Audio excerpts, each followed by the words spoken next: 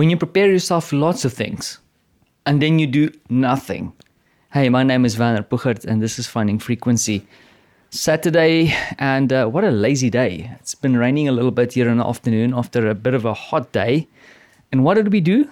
Nothing. We spent most of the time at home today.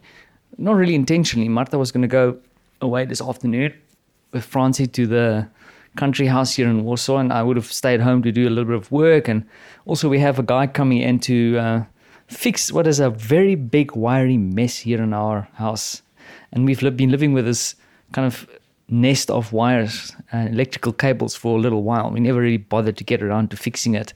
Not that it's broken, it's just a complete mess where all our main electrical devices are kind of connected to. And I must say, like, it's so strange that we've waited for 4 years to actually kind of try and sort it out.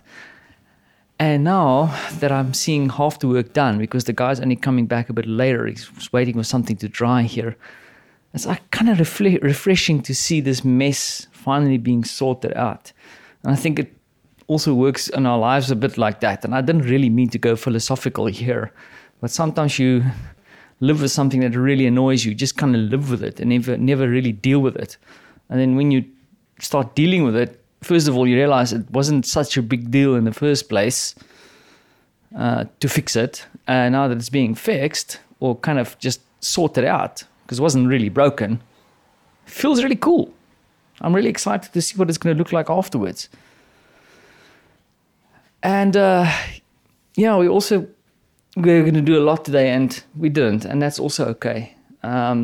We have a few plans for tomorrow, especially some entertainment things for Francie.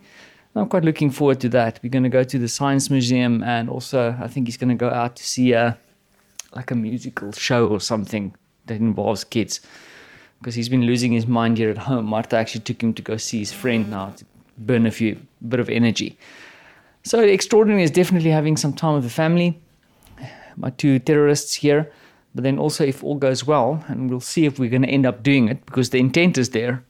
Not sure if we're going to, is that Martha and I will want to go to the city and just go and take a bit of a walk again like we did I think a week ago, because Francie is having a sleepover at Grandma's house tonight with all his cousins and stuff. So we have the home to ourselves. That means we can do something. And I think that's what we're going to be doing, is maybe spend a bit of time, find something nice to eat, something to drink, and then come back home. Also feeling much better after the vaccine, to be honest. Hitting a lot of naps. I think that's also why Martha and I were quite slow today. But I must say I haven't had the side effects that I thought I'm going to have, and I'm feeling great today. So, hey, thumbs up to that. I think I'll leave it there, because I want to go over and go grab my usual cup of coffee so I can get a bit of energy and take on the rest of this afternoon/evening. So, hope everything is awesome on your side of the planet. Thanks for listening.